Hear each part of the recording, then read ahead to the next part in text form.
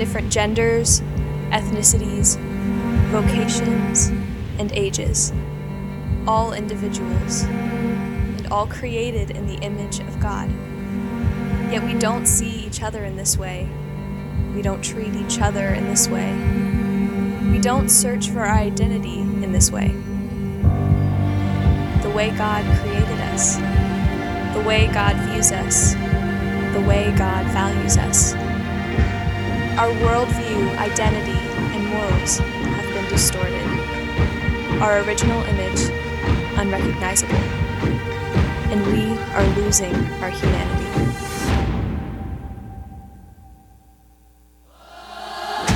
But there's hope and assurance, evident in our creation, the fall of man and redemption.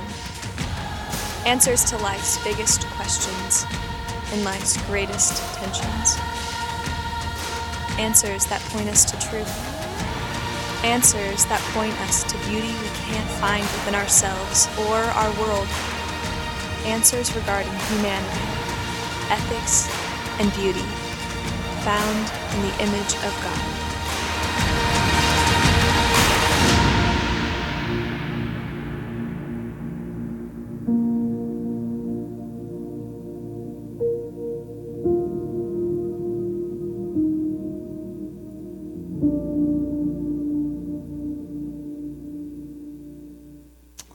Well, good morning and welcome. If I haven't met you, my name is Eric Kolser. I serve as the pastor here of Gospel Collective Church. And again, so glad that you are here joining us. I know Jacob already pointed you to these cards right here, but also if you're new and we weren't able to get your information, please fill out your information here and we can be able to follow up with you, see if you have any questions, tell you a little bit more about our church, but also we use these for prayer requests as well. And so whether first time coming, been a long time member, if there's anything we would love to pray for you about, please fill out this card and put it in the offering box at each one of the exit doors over there. And also, if you are just joining us, so you know, we started a new series, as you saw the video right there, on Imago Dei, how each and every one of us is created in the image of God. And so when we first started this series, we talked about three truths of a biblical worldview, actually rooted even, or what is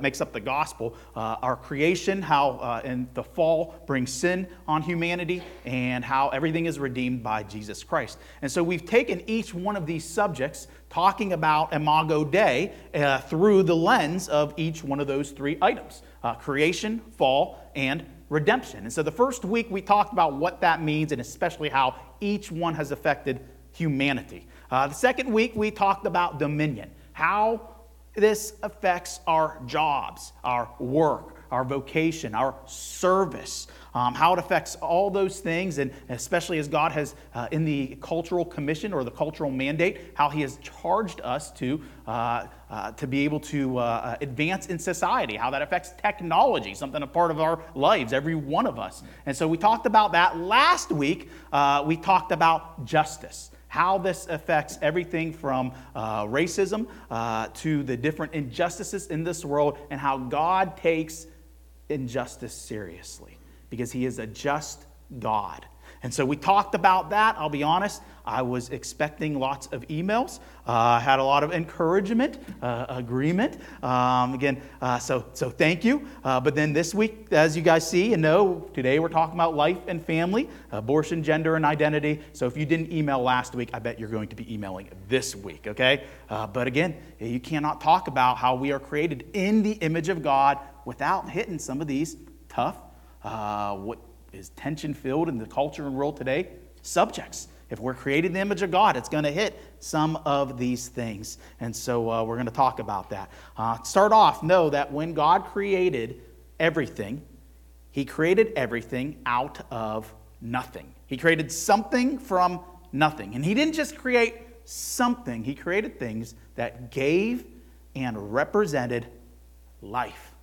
So when Jesus came, and He said such bold statements, such as John 14:6, I am the way, the truth, and the life. There was something more to that. John 6:35, when he had shared that the thief comes only to steal and kill and destroy, I came that they may have life and have it abundantly. You see that value in life and continuing to create and have abundant life comes originally from creation. Specifically in some of the topics we're going to hit, like marriage, like family, and how life continues to happen on this earth. So first thing we need to know about this subject and topic is this: humanity created in the image of God. We said that at the very beginning. We said we're going to hit that, and that's going to be a truth in each and every one of these topics. Humanity was created in the image of God, and in that creation, it reveals to us God-given gender, marriage, and family in life. Again, humanity created in the image of God reveals God-given gender, marriage, and family in life. Join with me in Genesis chapter 1. We've read this before. We're going to read it again, especially as it relates to this topic. Genesis 1, verse 27. In the very beginning, it says, "So God created man in his own image. In the image of God, he created him. Male and female, he created them. And God blessed them. And God said to them, 'Be fruitful and multiply, and fill the earth and subdue it. Have dominion over the fish of the sea, over the birds of the heavens, and over every living thing that moves on the earth.'" He created male, female, as he created them, and he told them in the cultural commission, be fruitful, multiply, have families, reproduce.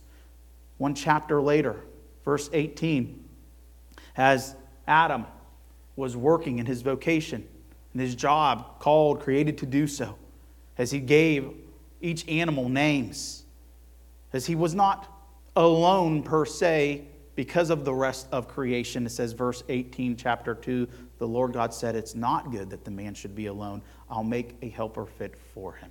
That the animals weren't enough. As we joked and said in the very first message, I know you have your fur babies. I have had at least 5 of them since I was a child. But there is something about humanity and the soul that encompasses human beings. Verse 20 of chapter 2. The man gave names to all livestock and to the birds of the heavens and every beast of the field. But for Adam there was not found a helper fit for him. So the Lord God caused a deep sleep to fall upon the man. And while he slept, took one of his ribs and closed up its place with flesh. And the rib that the Lord God had taken from the man, he had made into a woman and brought her to the man. And then the man said, "This at last is bone of my bones and flesh of my flesh. She shall be called woman, because she was taken out of man. Therefore, a man shall leave his father and his mother and hold fast to his wife, and they shall become one flesh. And the man and his wife were both naked, and they were not ashamed." And in Matthew 19, Jesus affirmed and taught all of this, of what was said and what is mentioned and read in Genesis 1 and 2. Jesus in Matthew 19 affirmed and taught all of this regarding both gender and marriage and family. When the Pharisees were trying to trick him in that chapter by asking him, "Is divorce always sinful?" Jesus did not give a straight up yes, black, white, no answer.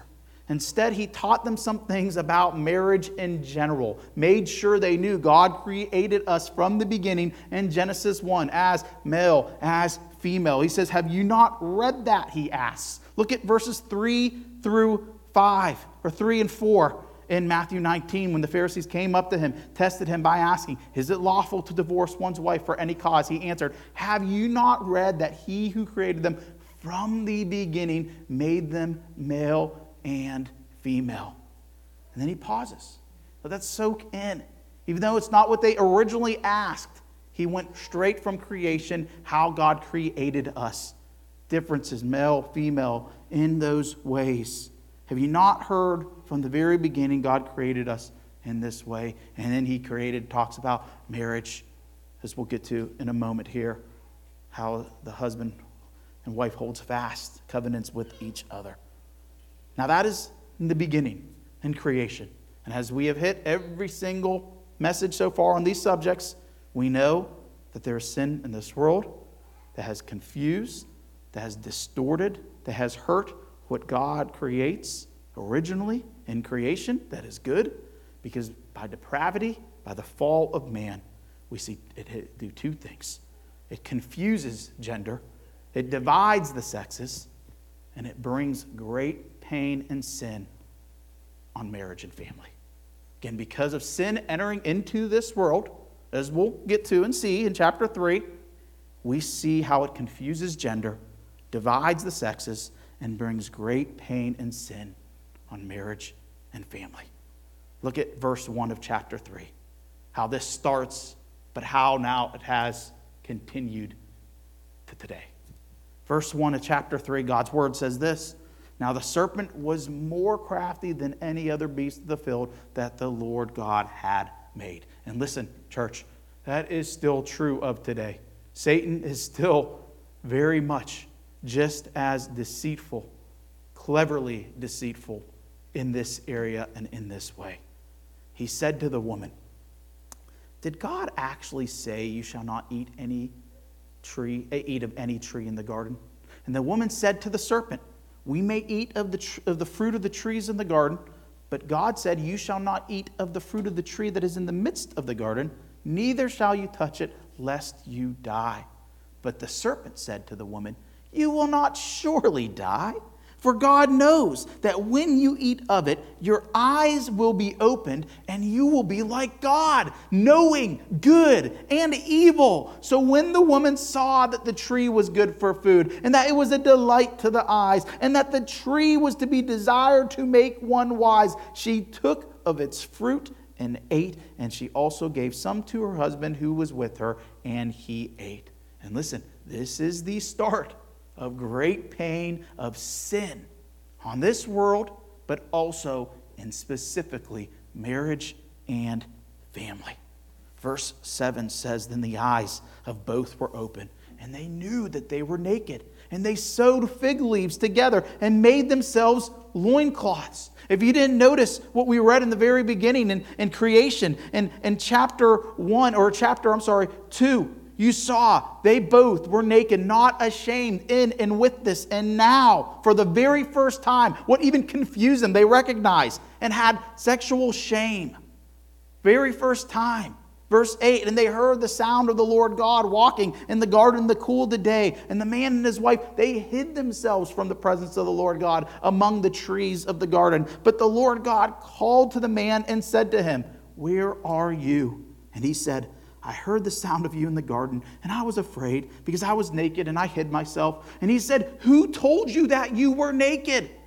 Have you eaten of the tree of which I commanded you not to eat?' The man said, 'The woman who you gave to be with me, she gave me fruit of the tree, and I ate.' Then the Lord God said to the woman, 'What is this that you have done?' The woman said, 'The serpent deceived me, and I ate.'" Again, here you see, now for the first time, continues on today, division between the two. More sin, more pain in the family. Added sinful consequences to the sexes, marriage and family. Verse 15, some of the consequences. "I will put enmity between you and the woman, and between your offspring and her offspring. And he shall bruise your head, and you shall bruise his heel." You know the word enmity.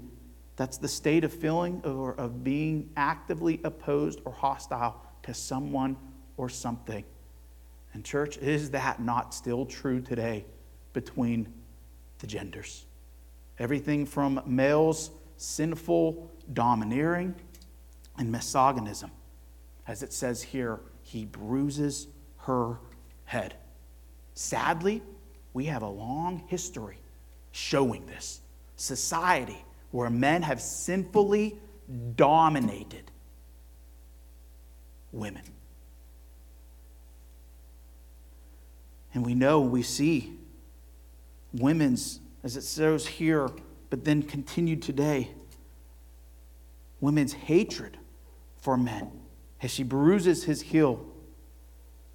Bitterness toward maybe even all men, not even the sinful bad ones that can come out of this. Or sinful submission to this. That is just as wrong and affects us, family, marriage, the differences, relations between men and women. When you sinfully submit to that type of sinful domineering. I know it's easy to pick on extremities of, like, for example, like angry feminism movement, but have you seen the other side where women sinfully desire, submit to such sinful use, abuse, and domination? I worked in student ministry for a long, long time, and again, it always broke my heart when I saw girls not recognizing, knowing how to be valued, how to have worth, and again, not caring about certain things because of, again, sin affecting us. Verse 16 says, to the woman he said, I'll surely multiply your pain and childbearing. In pain you shall bring forth in children. Your desire shall be contrary to your husband, but he shall rule over you. And of course, great pain here affecting something that should be nothing but a blessing and a joy concerning family and birth. And listen, that pain today does go beyond just physical childbearing, but it affects marriage and family today. Specific ways where we see today God-given gender can be confused and the sexes are divided. And listen, I know there are people, whether watching, people in this room, or people that you know that are struggling with some of these very things. Some that you're very close to. Maybe it's family related. Maybe it's friends. Again, maybe it's you. But you struggle and see, you're confused. There's division, there's hostility in this specific area. We all know how controversial this, again, can be. God speaks into it. But we do have a very confused world. I mean, again, because I served in student ministry for so long, I have a huge passion for not only that area, but what they're being taught, what they're hearing. And something that is pretty regularly taught within the public schools is this that's on the screen. And some of you guys may have heard of this, some of you guys have not. But the gender-bred I'm saying man right there. That's going to get some emails, okay? The gender-bred person, as you can see, and as it says and shows on that picture, there are four different things that one can be able to choose. You can be able to, what is being kind of taught, said, believed by many in the culture today, that you can choose your identity, what you think, believe you are in your head. But not only that, you can choose what you desire and you're attracted to. That you can choose your appearance and expression. And then, therefore, also you can choose your literal physical sex. And when I say choose, I am talking about, and many of you guys that have studied this before, many of you guys know how confusing this can be. And so we're not going to take all 35 minutes on this one thing. But it is literally, I can choose to be my sex, male, female, and therefore make some physical changes, surgeries, medication to act out on that. But even if I do that, I can choose a different gender according to what I desire in my head. And then also choose in heart. And then I can say, what is the pronouns and everything online. I can say I'm a he, but I can dress like a she, but I can feel like a both he, she. Tell me that's not confusing. Now, I don't say that like to really mock that, make fun of it. I mean, it's kind of hard when like celebrities say like aliens is a offensive like word and that we need to use proper pronouns for them. It's kind of hard not to do it when like celebrities say aliens are like not using their proper pronouns and we're offending them. But I know legitimately there are guys and girls that have deep struggles and confusion in this area. I know that. And so I think as the church we have to have compassion, hear people out, be burdened for those who are, again, genuinely confused in these areas. And while we listen, empathize, welcome conversation and dialogue, we also know and must believe that according to God's word, as much confusion that you have not only here, but may continue to have in the future, as we'll get to in redemption, your identity is not in what you are confused by, and that there is truth still in God-given gender. There's confusion between the sexes. And listen, on that quick note, real quick, because I know I'm talking specifically mostly to the church, to redeemed Christians, to many within the culture of our specific church that I know where you stand with some of these things. I know what's been taught. I also want to say that does not mean loving and supporting everything that the world may say about this. That is true, but is said in a crude way. I'm not going to go too far on this little rabbit trail, but I have to admit and say it's kind of disappointing where what everybody is talking about in the world right now is Dave Chappelle's comedy special and how he had said gender is a fact and true. And while, again, as Bible-believing Christians, we can affirm that, I am just as amazed at those Bible-believing Christians affirming almost everything else the guy says, supporting everything else the guy says. We don't have to affirm what is crude and sinful along with what we say is true. For a bunch of people that seems to hate and despise liberal Hollywood, we got one guy championing and saying one thing we support, and all of a sudden everything else is okay. Come on. We can believe and affirm saying gender is fact and true while not believing and affirming all of the just as misogynistic, misogynistic areas and ways as well. Quit laughing at me, Greg. And we know and see how it brings great pain and sin on marriage and family.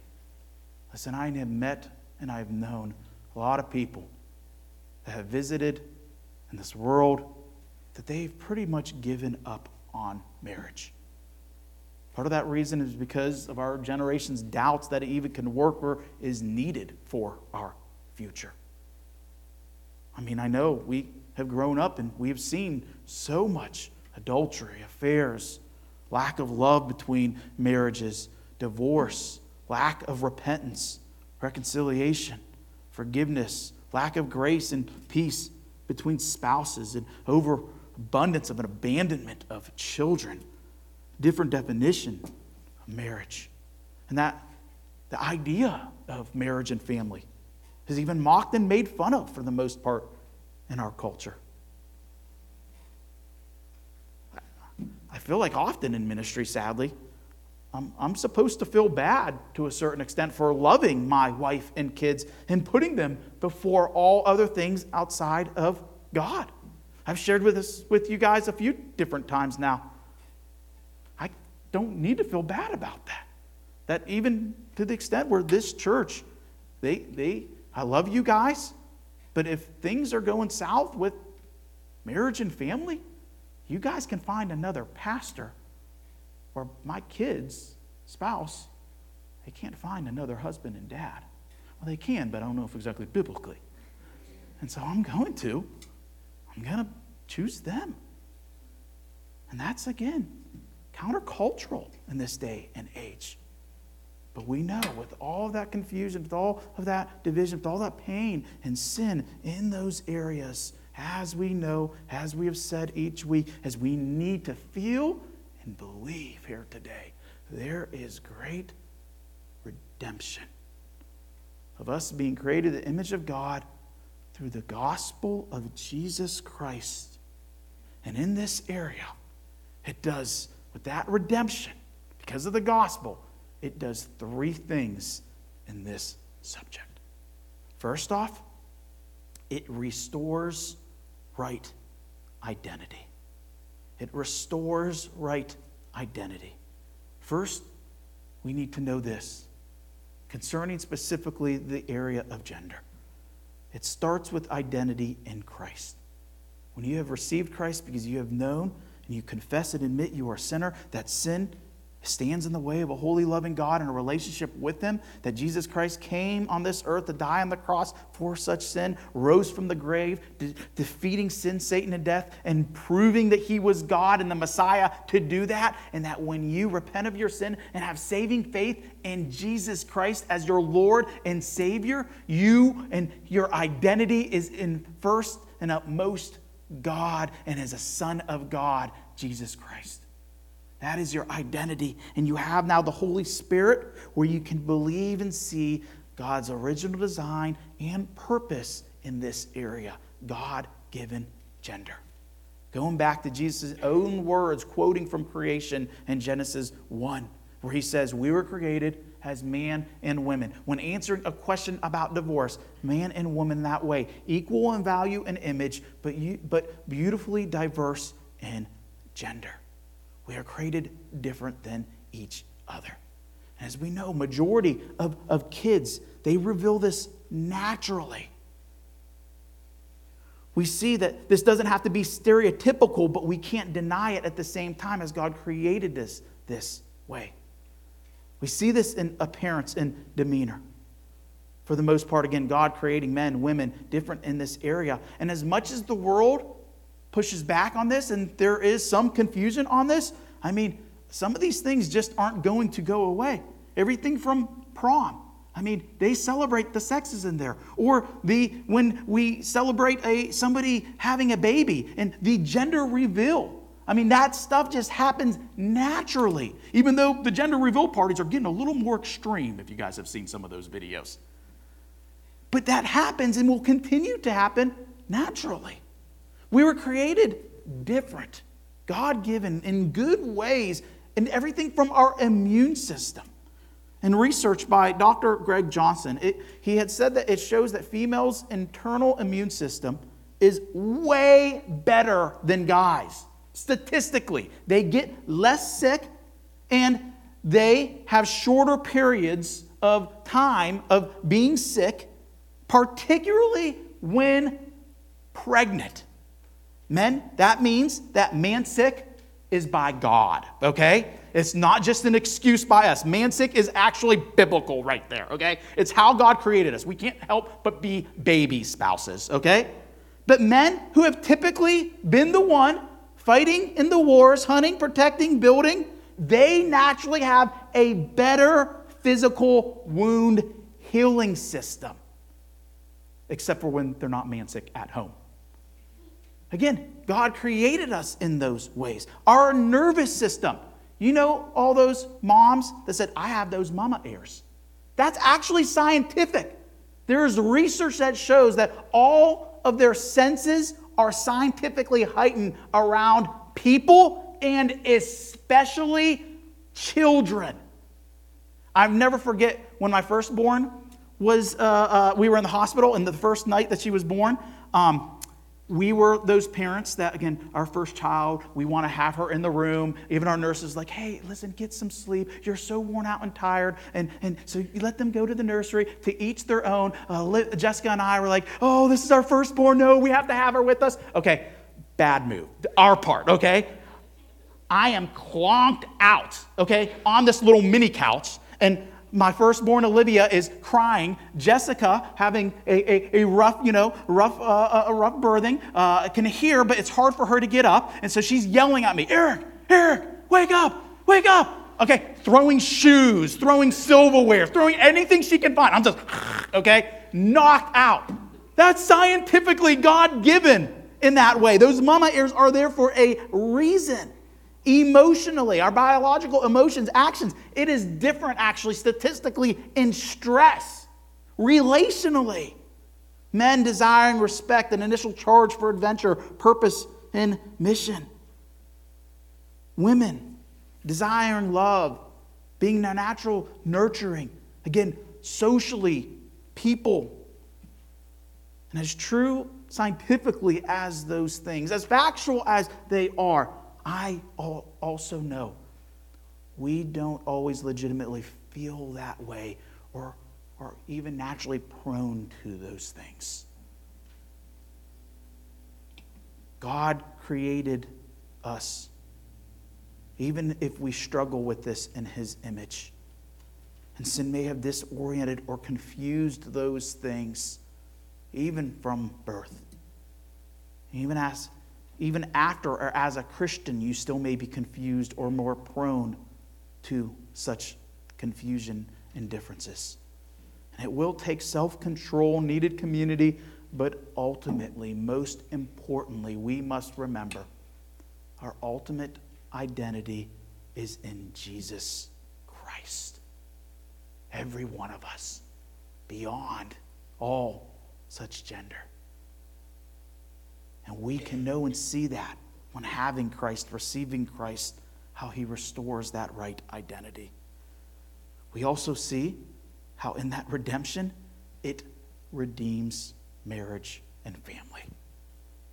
Again, quickly going back to Jesus' answer in Matthew 19. And I keep on doing this for this specific passage, or this specific subject, because I just know how often people have said in this area, well, what does Jesus say? I don't want to hear about creation, Adam and Eve. I don't want to hear about what Paul says, although we do believe as a church that Paul's words is just as much as the rest of Scripture, God's words, what we have in the Bible. But specifically, as so many people say, what does Jesus say? It's amazing how much Jesus affirmed creation and also what was written. It says in verse 5 of Matthew 19, God created us as male and female for that reason, and then said, therefore a man shall leave his father and his mother and hold fast to his wife, and the two shall become one flesh. Jesus now briefly explains two different roles they play in a great definition of marriage unity. Covenantal marriage, where two becomes one. Man, where leaves mom and dad, sets himself up to be independent, responsible, to take responsibility. For a woman he will pursue to become his wife, and they will hold fast to each other. A wife who enters into that loving, faithful covenant. God creates man, but man was alone, even though having dominion over everything. And so God creates woman out of man and says, this creature alone out of all others meets my need for companionship. She alone is equal, coming out of my flesh. I identify with her. I love her. I will call her woman for coming out of man. She's not a rival, but instead a partner, not a threat, but his equal who helps fulfill both of their longings and purposes within. Jesus redeems marriage and family. As so much of those different gender roles with different purposes goes into a Christ-centered, redeemed marriage where they complement each other. Why does he do this? Well, look at Ephesians chapter 5. It reflects and images the gospel of Jesus Christ. He redeems it because it reflects and images the gospel of Jesus Christ. This is a long passage, but I want to read it fully. Ephesians 5, starting off with verse 22. Wives, submit to your own husbands as to the Lord. For the husband is the head of the wife, even as Christ is the head of the church, his body, and is himself its Savior. Now as the church submits to Christ, so also wives should submit in everything to their husbands. Now with that, I do want to say, because I've had many questions on this before, that's not submitting to anything sinful. That is not submitting to a husband's sinful, whether it be the domineering that I had mentioned or leading you into sin. Sadly, there's been people in the church that have said that, believed that, championed that, and that's not true. Verse 25, husbands, you are to love your wives as Christ loved the church and gave himself up for her, that he might sanctify her, having cleansed her by the washing of water with the word, so that he might present the church to himself in splendor, without spot or wrinkle or any such thing, that she might be holy and without blemish. In the same way, husbands should love their wives as their own bodies. He who loves his wife loves himself, for no one ever hated his own flesh, but nourishes and cherishes it, just as Christ does the church, because we are members of his body. Look at verse 31. Again, Jesus said it, coming from creation. Now the Apostle Paul is relating it to redeemed marriage and family. Verse 31, therefore a man shall leave his father and mother and hold fast to his wife, and the two shall become one flesh. Verse 32, this mystery is profound. This is why it's redeemed in Christ. They didn't have this as good as what God gave in marriage and family, even the Old Testament. They didn't understand how it was to image and reflect the gospel of Jesus because he wasn't here yet. This mystery was profound before, but now it's here. And what is it to do? To, as it says, I'm saying, it refers to Jesus Christ and the church. When a husband is living that way, treating his wife in that way, sacrificially loving her in such a way, and a wife is living that out, and the two have become one, it images to the world the gospel of Jesus Christ. Verse 33, however, let each one of you love his wife as himself, and let the wife see that she respects her husband. Remember, the purpose of those different roles that complement each other, it's for marriage, not in other roles, not in other relationships, but it's in marriage to image Christ. And listen, I've said this a ton of times before. I can't but help to every time when on this subject. Oh, although as controversial as that may seem and be in culture in the world today, oh, how beautiful that truly is to a lost world and all those views of love, not caring for marriage and family because of what they've seen, maybe grown up with, have experienced themselves. When they actually see that picture right there, oh, how beautiful it is. I'll never forget greatest growth when I was in student ministry with the student group, a youth group. Greatest growth from a very, very lost kind of base, coming lots of students from dysfunctional family situations, hard situations. How many of them came to know Christ and saying this is what God initially used for them to be open to the gospel? Being around families and parents that live this out, imaging Jesus Christ. It redeems family and kids. This uncharitable view from the world that families and kids hinders our future, your career, plans to travel, ability to be with other people. Really lost view to, I can't play the field anymore. It shackles me down. It makes life boring. But then at the same time, as common as that view is, we also get like a mixed message from the world at times, little glimpses and moments where we do see people thinking and believing, well, marriage and family is actually something I desire still. It is a beautiful thing, a good thing. I'll never forget 7 years ago or so, top 10 female rapper Nicki Minaj was asked what her biggest fear is. 31 years old at the time, #1 in all the charts. The rapper replied, my biggest fear is that I'll become so consumed with work that I'll forget to live my personal life to the fullest. If I'm done with my 5th album and I don't have a child by then, no matter how much money I have, I'd be disappointed as a woman because I feel like I was put here to be a mother. That's what she said. Before she becomes a mother, though, she said, I want to be a wife. She said, I've definitely put off the wife thing because I don't want people in my business. She admitted to Complex Magazine. She said, I'd rather not do anything that's going to be on paper, but I definitely want to be married before I have my baby. I want to make sure I do that in that order. I've always felt like I need to do that since I was young. And so for all of her rap songs about different men selling sex anacondas, in reality, at heart, that girl just wants a marriage and kids. Not the way that she's rapping about, selling albums about, but more like what's graciously given before the fall and can be redeemed. And listen, those things do need to be redeemed. Because when marriage and family is recovered by Christ and pursued as in its original design and image, we start imaging God and his family, most importantly, the gospel and salvation to others around us. You know, all those things, how they reflect a spiritual nature in the Scriptures. As I had mentioned with marriage as the gospel in Ephesians 5.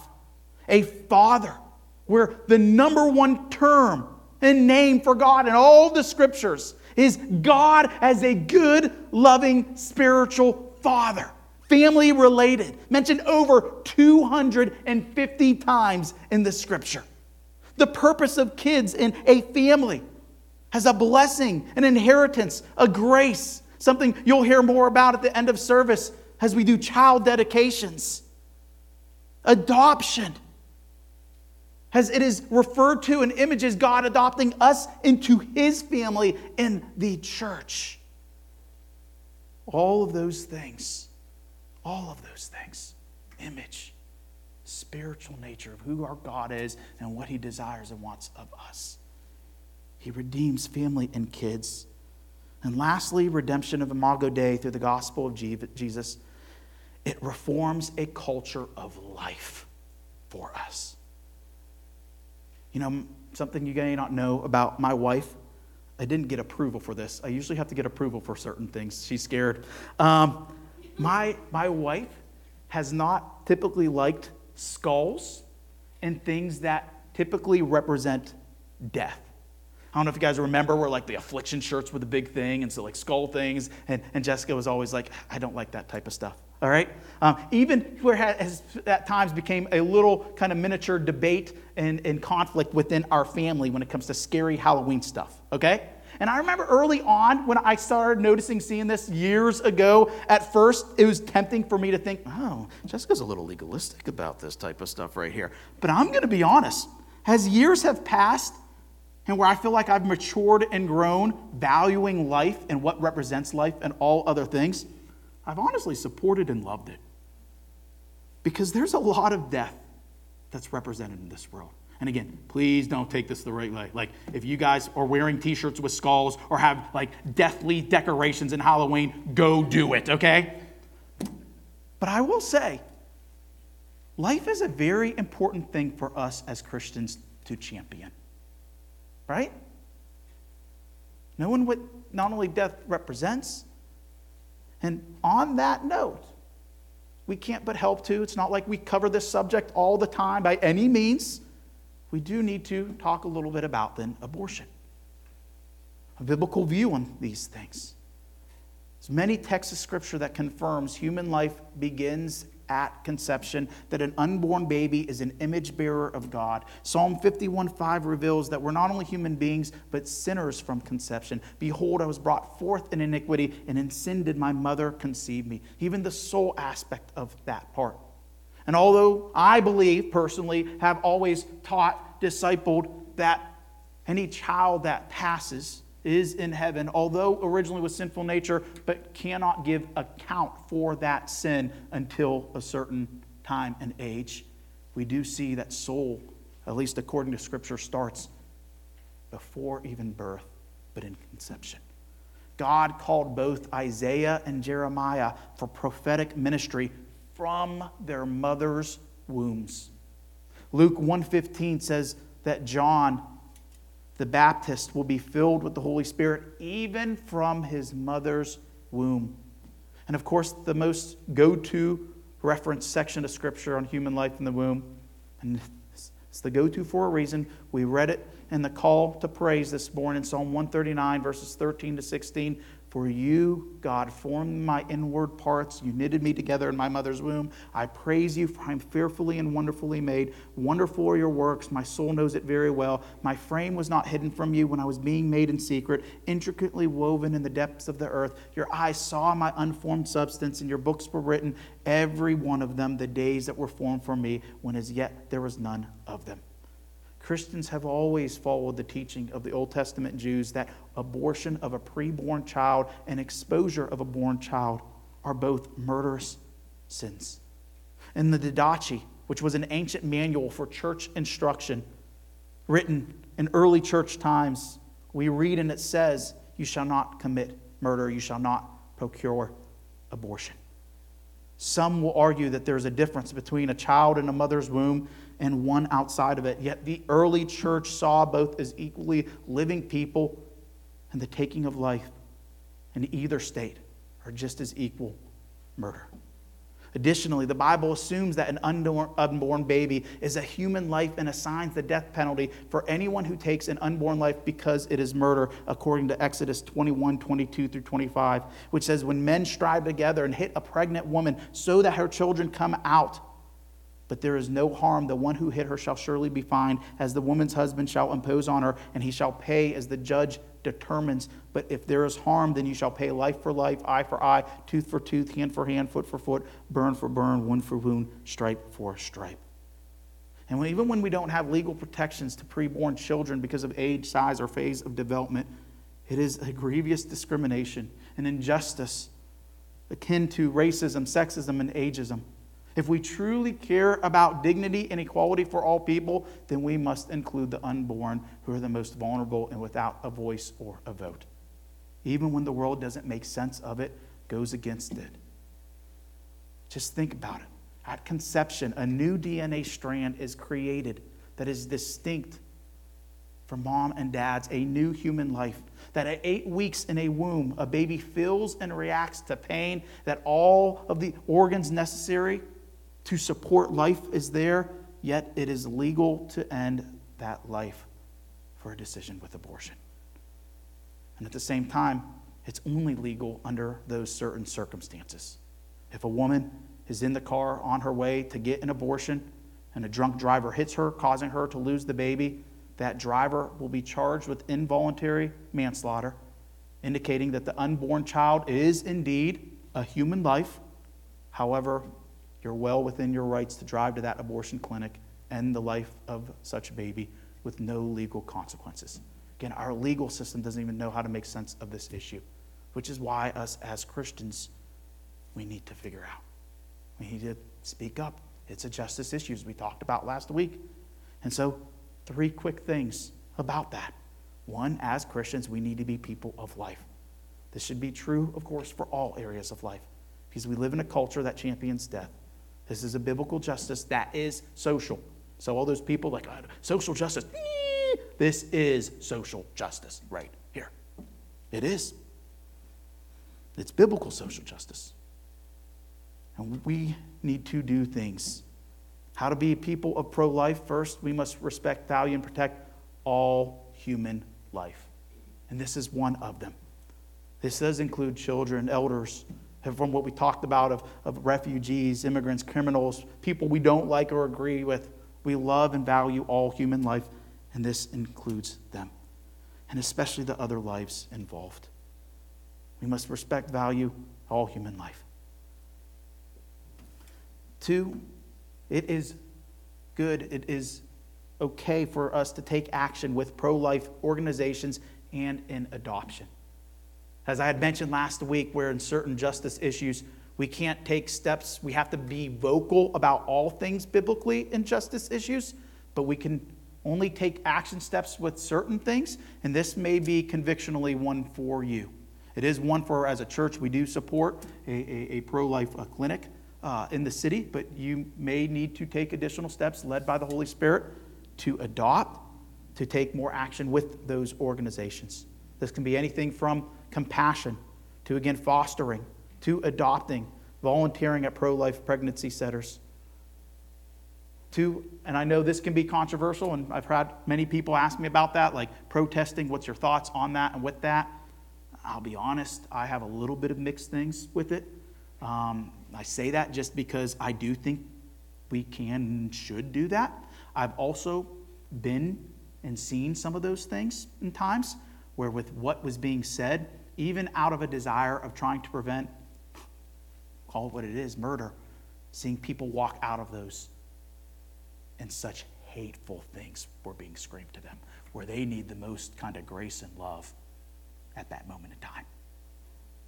I will say there is a family that comes to our church, and they know that this is a convictional issue where they do and have gone in Kentucky, Louisville, Kentucky, I think the only places, and they go and protest, and they make sure that they're not hateful in the way they do that, and they have prayed and agreed that as a family they have offered to take that baby every single time.